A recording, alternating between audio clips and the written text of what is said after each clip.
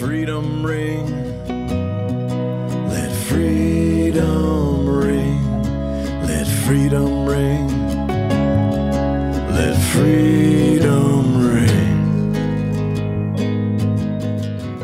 This is Under the Tree, a seminar on freedom with Bill Ayers.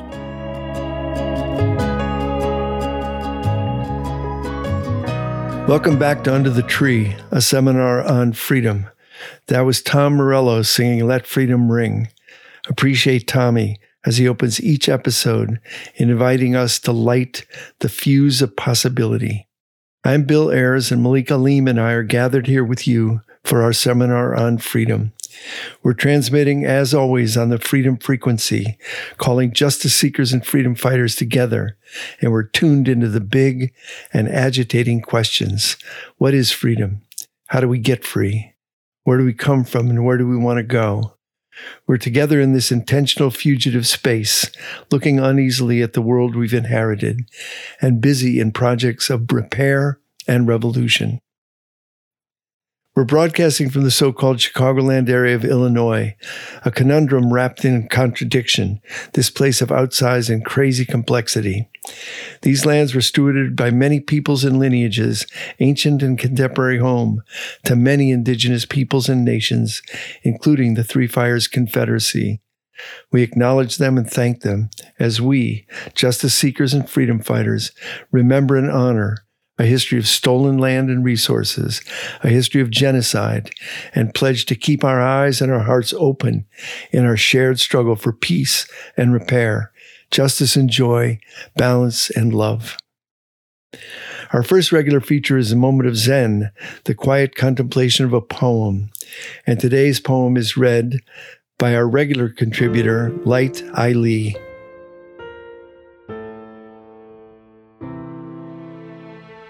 A poem from Hafiz, the 14th century Persian poet. Even after all this time, the sun never says to the earth, "You owe me." Look what happens with a love like that. It lights the whole sky.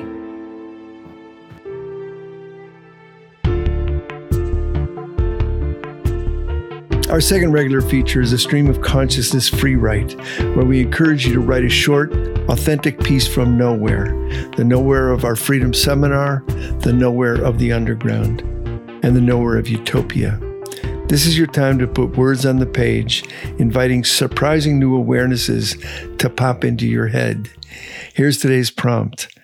Write a short piece of speculative fiction in which you describe either the end of capitalism or the end of the world. Which is easier to imagine? Okay, get started. We'll be right here when you get back. Email us at underthetreepod@gmail.com to share your response to the writing prompt, or if you just want to introduce yourself and build community.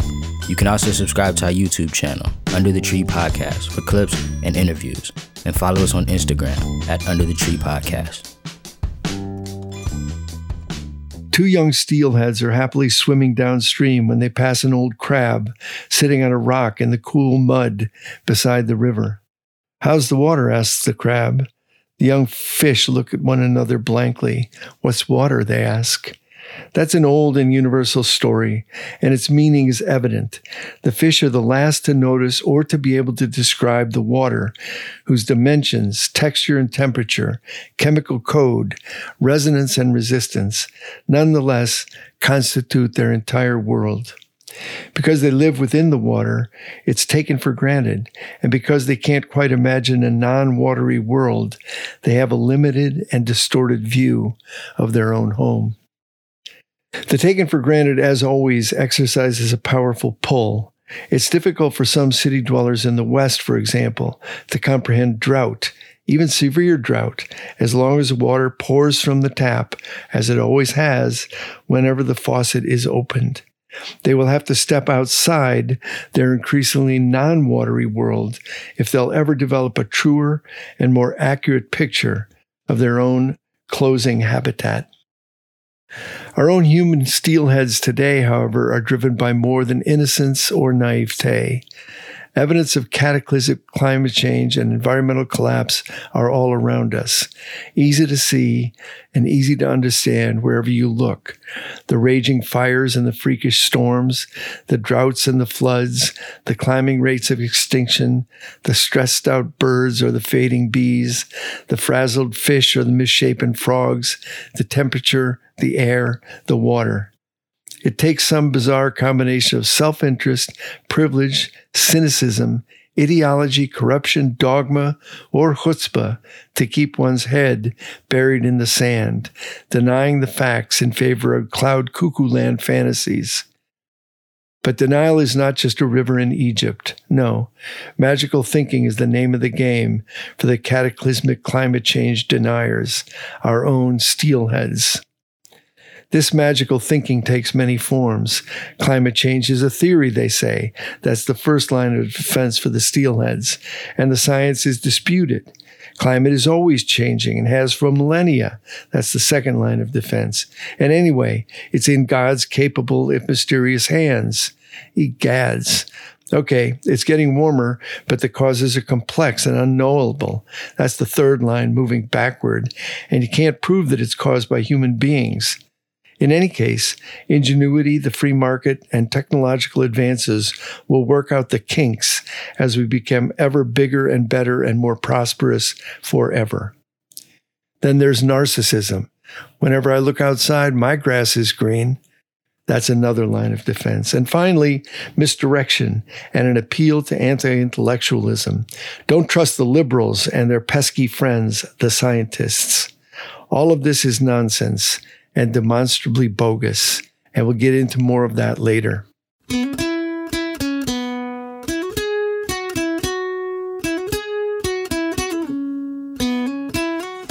It's time now for our guest speaker series, Activists, Authors, and Artists After Hours. That's pronounced ah. This is where we visit with comrades and co-conspirators who can help us think more deeply and clearly about the world we share, name this political moment with clarity and hope, and take the necessary steps toward creating an irresistible movement for freedom and justice. We release our radical imaginations and we ask both what's going on and then what is to be done. I'm excited to be joined in conversation with Peggy Shepard, an activist and organizer, a community educator, and a leading figure in the fight for environmental justice. She is a co-founder of We Act for Environmental Justice and its current director, been the director actually since the beginning, a nonprofit environmental justice organization based in Harlem. Peggy Shepard, thank you for joining me. Thank you. Glad to be with you this morning. I would like to begin a little bit with the origin story of We Act and maybe a little bit about how you came into the movement. But this is an organization that was founded in 1988, and you were there at the beginning, and you're still there. Tell us a little bit about We Act, how you got into that movement, and what your focus is now. Yeah, so I got into the movement because I had been using my skills in political campaigns, my writing skills, doing public relations, and I had been the public relations director for the first Jesse Jackson for President campaign in New York. And he's my neighbor here in Chicago. He's 2 blocks that way. Oh my God. Yeah. Well, it would be hard to really explain the excitement of that campaign. Wow. It was the start of the Rainbow Coalition. It was bringing young people across the city, across the state together, thinking about a new diversity of politics. And, I was right there. And back at that time, anybody could run as a delegate. So all of these young people in their 20s were lining up to run as delegates, and my job was to promote them. And so I was meeting people all over the city and working with Democratic clubs around the city and really getting an understanding of the benefits certain communities had, given the richness of their advocacy, and then looking at other communities that didn't have that advocacy system and their lack of benefits. And so after the campaign, I'd been working with Bill Lynch, with who was a campaigner extraordinaire. And after the campaign, he asked me if I wanted to be working behind the scenes or if I wanted to be out front with my own ideas. And he said, there needs to be some new political action in the West Harlem community. And I think you should run as a Democratic district leader and I'll run your campaign. Wow. Great. So I said yes. And he ran my campaign. And, we were doing the old school way of getting volunteers and having weekly meetings with them. And at one of the meetings, a volunteer said, there's a sewage treatment plant that's about to come online. Are you going to get people jobs there? And so not knowing anything about a sewage treatment plant, we got people jobs there. We got 30 people hired. And then when the plant began operating, it began spewing emissions that were making people sick. And so that was the beginning of my environmental activism. We organized for about 6 years to get Mayor Koch, who, really was very opposed to the uptown elected officials, who said, oh, there's nothing wrong. We've got state of the art, technology. And then, of course, we found after David Dinkins became mayor, after Koch, that in fact, there was no odor equipment, that the plant was not being run in the way it needed. And so Dinkins funded a study of the plant, which gave us the information as to how it needed to be maintained. And so we ended up filing a lawsuit against David Dinkins, who grew up with my father in Trenton, New Jersey, because we realized that we couldn't just depend upon the goodness of David Dinkins being in office, that we really needed a mandate. And so we had a settlement of our lawsuit on the last day of the Dinkins administration. We got a $1.1 million settlement of our lawsuit, and he committed $55 million to fix what was a brand new plant. So that was our first campaign. And once you begin to see those issues, you begin to really look at the community in a different way. So then we began to understand that the MTA, the Metropolitan Transit Authority, was going to build a new bus depot across the street from a public school. And we began to look at that and realize that every depot in Manhattan, except one, was located uptown. Uptown meaning Harlem, right? Meaning Harlem. Right. Harlem, Washington Heights, East Harlem, Central Harlem. Right. And that meant that we housed over 1/3 of the entire bus fleet in New York City. And so we began to work over 18 years to get the MTA to convert their buses to hybrids, and now they're converting to electric buses. You've touched on a couple of things that I want to go back to. One is, I know that We Act is very committed to citizen involvement, and you talked a bit about how research led you to certain kind of clarity around the targets that you were going to mobilize around. Talk a bit about community-based participatory research. Yeah. So when we were working on the sewage treatment plant, we reached out to Harlem Hospital, the head of pulmonary medicine there, Dr. John Ford, and we said, do you see more emergency room visits coming from the zip codes where we have this plant? And he said, let me look into that. So 2 years later, because, research takes a while, 2 years later, I got this phone call from Dr. Ford saying, my God, we're about to publish a paper, and we found that the prevalence of asthma in Harlem is 3 times the rate of other neighborhoods in New York City. And that was just an amazing statistic. That was the first real study really showing the prevalence of asthma in New York City and probably around the country. So we're working with, so after Dr. Ford let us know about his findings. We began working with a research center at Columbia Mailman School of Public Health. And we worked with a scientist named Patrick Kinney, and he got a number of pilot grants to really begin to investigate the level of fine particulates and the level of poor air quality in many areas of our community. And that began to give us the first data that we could really use to really base our campaigns in an evidence base. I guess there's two things that impress me. One is you don't want to just go off at loose ends. You want to know what you're talking about. And the research really helps you say in a very targeted way, this is the target. This is what we're going to do.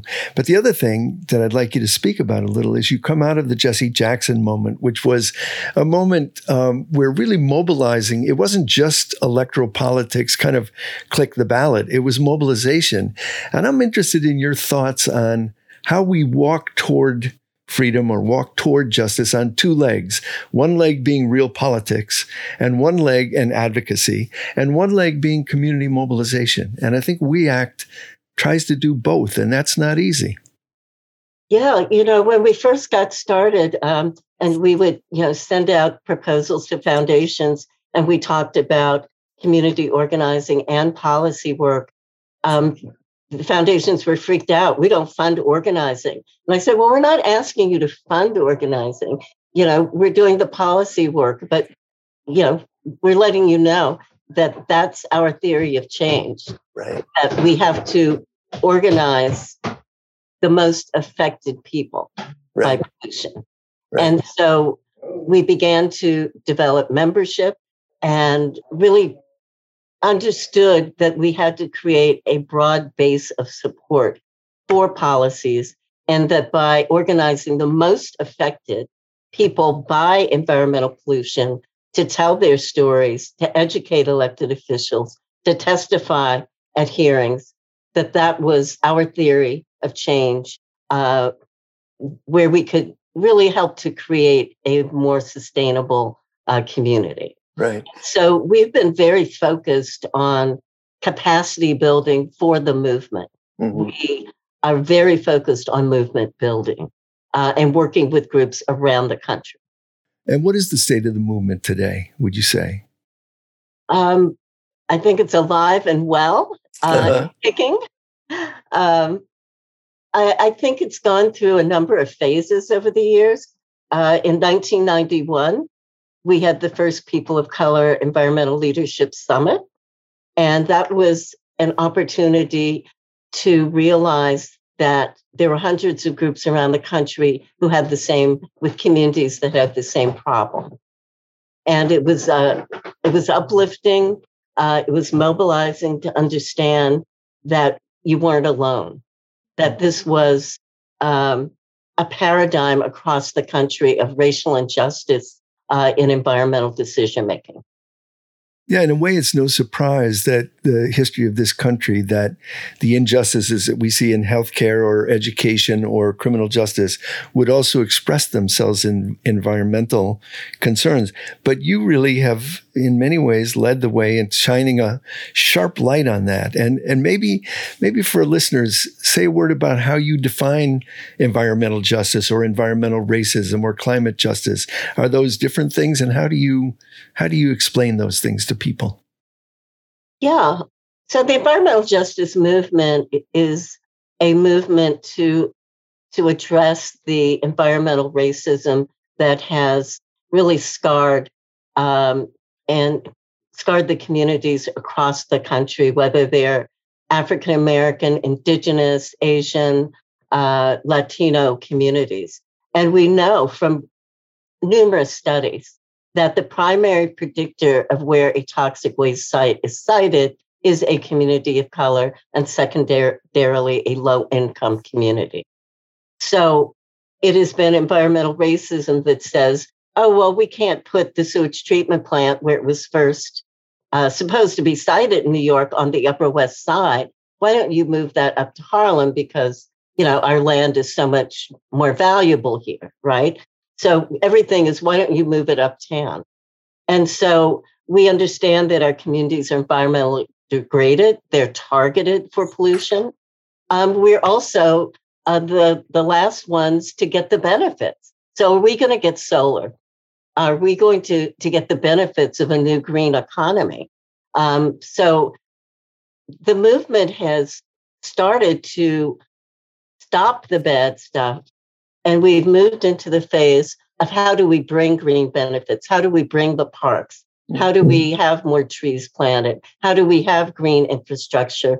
How do we begin the transition to solar and renewables and cleaning up our buildings? And so the movement has really gained a lot more sophistication in terms of policy and how we impact policy. Now, of course, we've been doing all of this with very few resources, which is why, some of your listeners may say, you've been doing this since 1988? Right. Why are we just hearing about environmental justice? Well, we have not had the resources that the big green national groups have had to do the kinds of communications and the websites and, be quoted in the media every day. Mm-hmm. And that's when we talk about environmental racism, it's also the lack of media attention. It's the lack of resources. Only 1/2% of all the environmental funding in this country goes to environmental justice. There's over $24 billion in environmental philanthropy, and only 1/2% goes to environmental justice. That must be shifting. Are you seeing a shift, or are you imagining a shift? We are seeing a shift. Some of it has come from the movement itself in working with foundations to support smaller funds that give smaller grants to small grassroots organizations. And then we're getting attention from the larger foundations now that understand that there can't be real climate legislation in this country that affects everyone without everyone being a part of that. It's interesting. I see, since my friends Jeff Jones and Eleanor Stein have made me aware of, and they're always reminding me for decades that environment is part of the movement. It's not only is the crisis interacting with every other crisis, but we need to have some urgency around it. But as I pay more attention, your name appears everywhere, talking to every politician. And I saw that you spoke at Biden's environmental or climate conference, right? Did you speak to Biden himself? I mean, was he listening? During the campaign, we met on Zoom with Biden at least 2 to 3 times. Okay. He wanted to listen and hear from the environmental justice community. After he was elected, we probably have met with his transition team and now the secretaries he has in place, sometimes twice a week.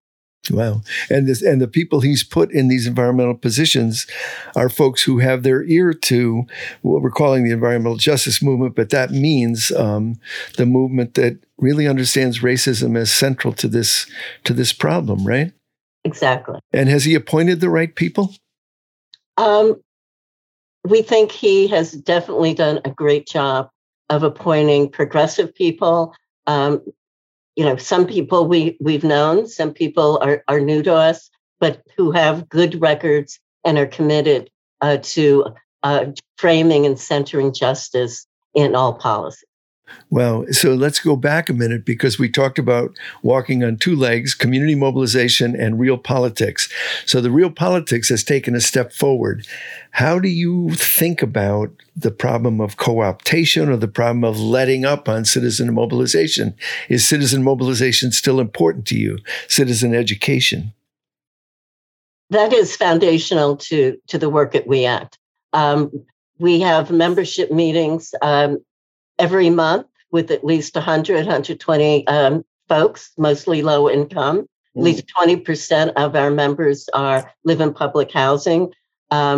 We had a meeting last night on the controller's race. We've been doing community forums on all of the citywide races in New York City. to make sure that our members understand the issues and are able to connect with the candidates and ask them questions directly. Civic engagement, we've got to mobilize residents around civic engagement and make sure that they understand the issues and so that they can tell their stories and talk about the issues in an informed way where the media will listen, elected officials and policymakers will listen. So it is foundational. We don't do any policy work that does not have an organizing component. That is hugely important to me. I'm thinking back to Lyndon Johnson, who passed the most far-reaching civil rights legislation since Reconstruction. But he was actually, kind of a cracker from Texas. But there was a movement, there was fire from below that never let up. And I think that's true of all of American history. So I'm pleased to know that you're not letting up, that this is still foundational to what you're trying to do. Absolutely. And I would say that certainly the Black Lives Matter movement has really thrust environmental justice more into the consciousness, because when we understand that there's a racial reckoning in this country and we understand that racism permeates our entire system of housing, finance, education and schools, environment, it's all on a continuum. So this notion of intersectionality becomes very important in the way you're talking about this, kind of notion that we talk about now, but it's always been there. The idea that you can't really separate racism from the environment or, mobilization from war from kind of racism. And so these things matter together. And I think you all have a wonderful way of bringing them together. Well, that's been our work for over 30 some years. We have a lot of new recruits to the movement. Younger people are speaking up at a younger age. We do environmental health and leadership trainings in a couple of public schools in Harlem and Washington Heights. We're seeing young people speaking out and being a part of leadership on these issues. And that's exactly what we need, because they're going to inherit the challenges of climate change, climate justice. We haven't talked about climate justice, but I believe that you can't have climate justice without environmental justice.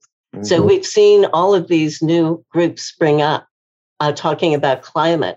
And many of them don't understand the underlying environmental conditions that create the lack of justice around climate, that create the fact that the lowest income communities, the environmental justice communities, will be the first and worst hit by climate and the least able to be resilient. So we see climate and environment as totally intertwined and as work that we've been doing all along. Yeah. Before somebody said there's a climate movement. Right. And when you say folks need to be educated, even movement folks need to be educated about the underlying causes. Say just one more word about that. So if I'm out educating folks, give me my talking points. Absolutely.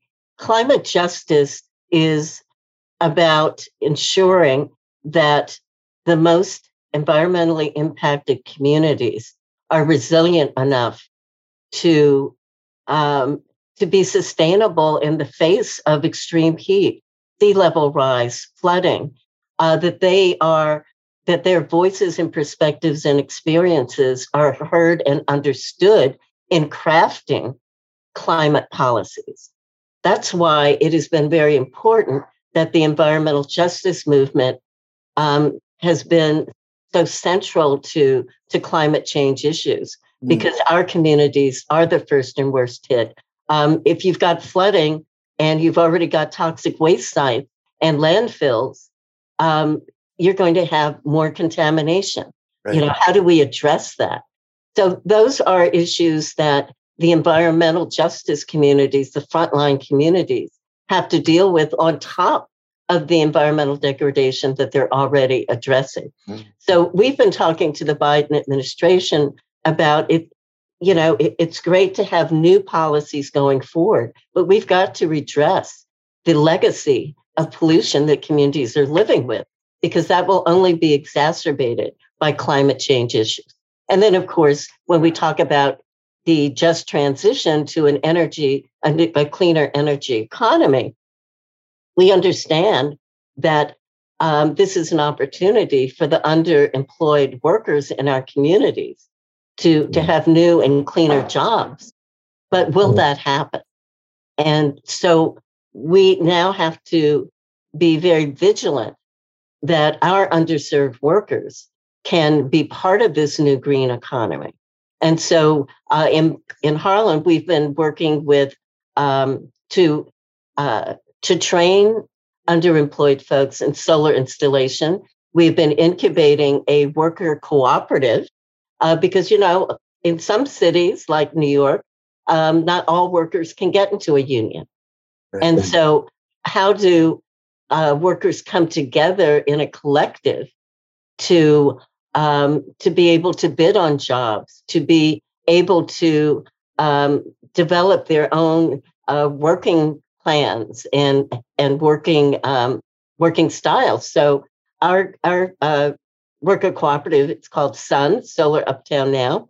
They just finished a 9-acre solar array, installing that in upstate New York. Mm-hmm.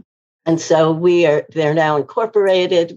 They're going to get certified as an MBE, and they're taking their livelihoods into their own hands. And so we've got to think about new kinds of worker association. This is so clarifying for me. And you mentioned this moment as a moment of racial reckoning. And you're reminding me that in the environmental movement, as everywhere, there has to be truth and clarity and understanding, then repair, then reconciliation. You can't have reconciliation before you tell the truth and repair the harm, right? I mean, and that's what that process you're describing is very helpful to me. Thank you. That's great. I would like also to have you say a word about the urgency of now. What is the work that must be done at scale? What's the work that must be done at speed in this moment? Political moments don't come every day. So we have a moment in time, and we have got to take advantage of it. We've got to push forward on the American Jobs Act. Really thinking about infrastructure, not simply infrastructures as bridges and tunnels, but infrastructure as good family sustaining jobs. Thinking about our families, daycare, and how we can really support our families to live in sustainable communities. We might only have a couple of years if the Democrats don't maintain power. Since we don't seem to have a Republican Party that wants to support anything that the Democrats are promoting, despite the fact that it will lift all boats. And so we are at a moment of racial reckoning. I think COVID has certainly given us an economic problem and challenge. Mm-hmm. And so we've got a moment to think about doing things differently as we try to bring our economy back, as we try to move toward reducing, the impact of climate change, as we switch from a fossil fuel economy to renewables. We have so many opportunities in those transitions, and we've got to take advantage of that. We've got to bring all the voices and perspectives and experiences to craft the policies that are going to really fuel this company for the next decades. And you have an internationalist perspective also when you talk about the most vulnerable. Absolutely. My deputy director, Cecil Corbin-Mark, who was well known all over the country, he was our global guy. He'd gone to all of the climate talks, the COP meetings all over the world for the last couple of decades. We have made, contacts with environmental justice organizations in Africa and South America. And so we do understand that the global South, if we think about environmental justice here, we need to think about justice in the global South. Do they have the resources to make the kind of energy transition that we all need them to make? Do they have the technical assistance around regulation that they need? So the support and the funding commitments that have been made to the global South have not been kept. And so we need to mobilize to advocate that the global South gets the support they need, because we're also challenged by climate migration. And we're seeing, a lot of the issues that we're seeing in Europe around migrants is because they've got to leave their countries where there's drought and there's no food, or where there's flooding, and they've got to move away from the waterfronts or the ocean fronts that were part of their livelihoods. And so what are we going to do to support the global South? And I don't hear a lot of advocacy around that. And, that's something the environmental justice movement needs to continue to support and advocate for. Well, you mentioned Cecil, and he was an extraordinary organizer, activist, died suddenly and too young not long ago. I attended his memorial, and I heard several of the tributes to him, and was very sad at your loss, very sorry for your loss. But you're not ending that focus. That was Cecil's work, but your focus is still the most vulnerable, and that includes internationally. So are there conferences coming up? Everyone refers to Paris. Is there anything coming that you are looking toward? Well, there is the climate talks that'll be coming up in Scotland, in Glasgow in November. And I've been talking to people and plan to reach out to the administration and say, okay, we're talking about justice here. We got to be talking about justice globally. And, what are we going to do? What are we going to say? Are there going to be panels? What's going to be the discourse? And let's push that discourse around support for the global South. How can people get a hold of you, Peggy Shepard? So our website is weact.org, weact.org. And my email is peggy@weact.org. And we're pretty easy to get a hold of. High school kids are getting hold of me. So they can found me somewhere. They can find it easier than the old people, but I want people to definitely connect to you, connect to this movement.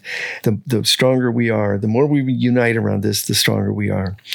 Peggy Shepard, I thank you so much for your time. I admire your work, and I send you nothing but good wishes and love, and to you and your people. Thank you very much.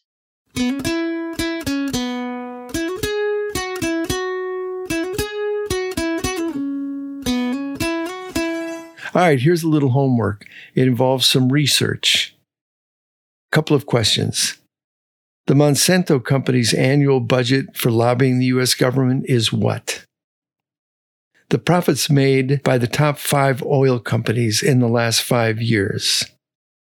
What are the profits that ExxonMobil averaged each quarter last year? What's the percent of the combined $100 billion in profits that the Big Five devoted to renewable and alternative energy ventures? All right, those are a few questions to put us on track. Okay, folks, let's dive into the wreckage and swim as hard as we can in the direction of our dreams. Let's stay all the way human. Thanks to our friends at the dazzling podcast Ergo, and to Malik Aleem, as always, producer, co-conspirator, friend, comrade, and engineer. Under the Tree is hosted and written by Bill Ayers, produced and edited by me, Malik Aleem. Theme music is by Tom the Night Watchman Morello. Artwork is designed by Ryan Alexander Tanner. Check out his website, ohyesverynice.com. And don't forget to rate, review, and subscribe to Under the Tree wherever you listen to podcasts. Go forward, keep rising, and make your life an act of hope. With joy in my heart and freedom on my mind, until next time.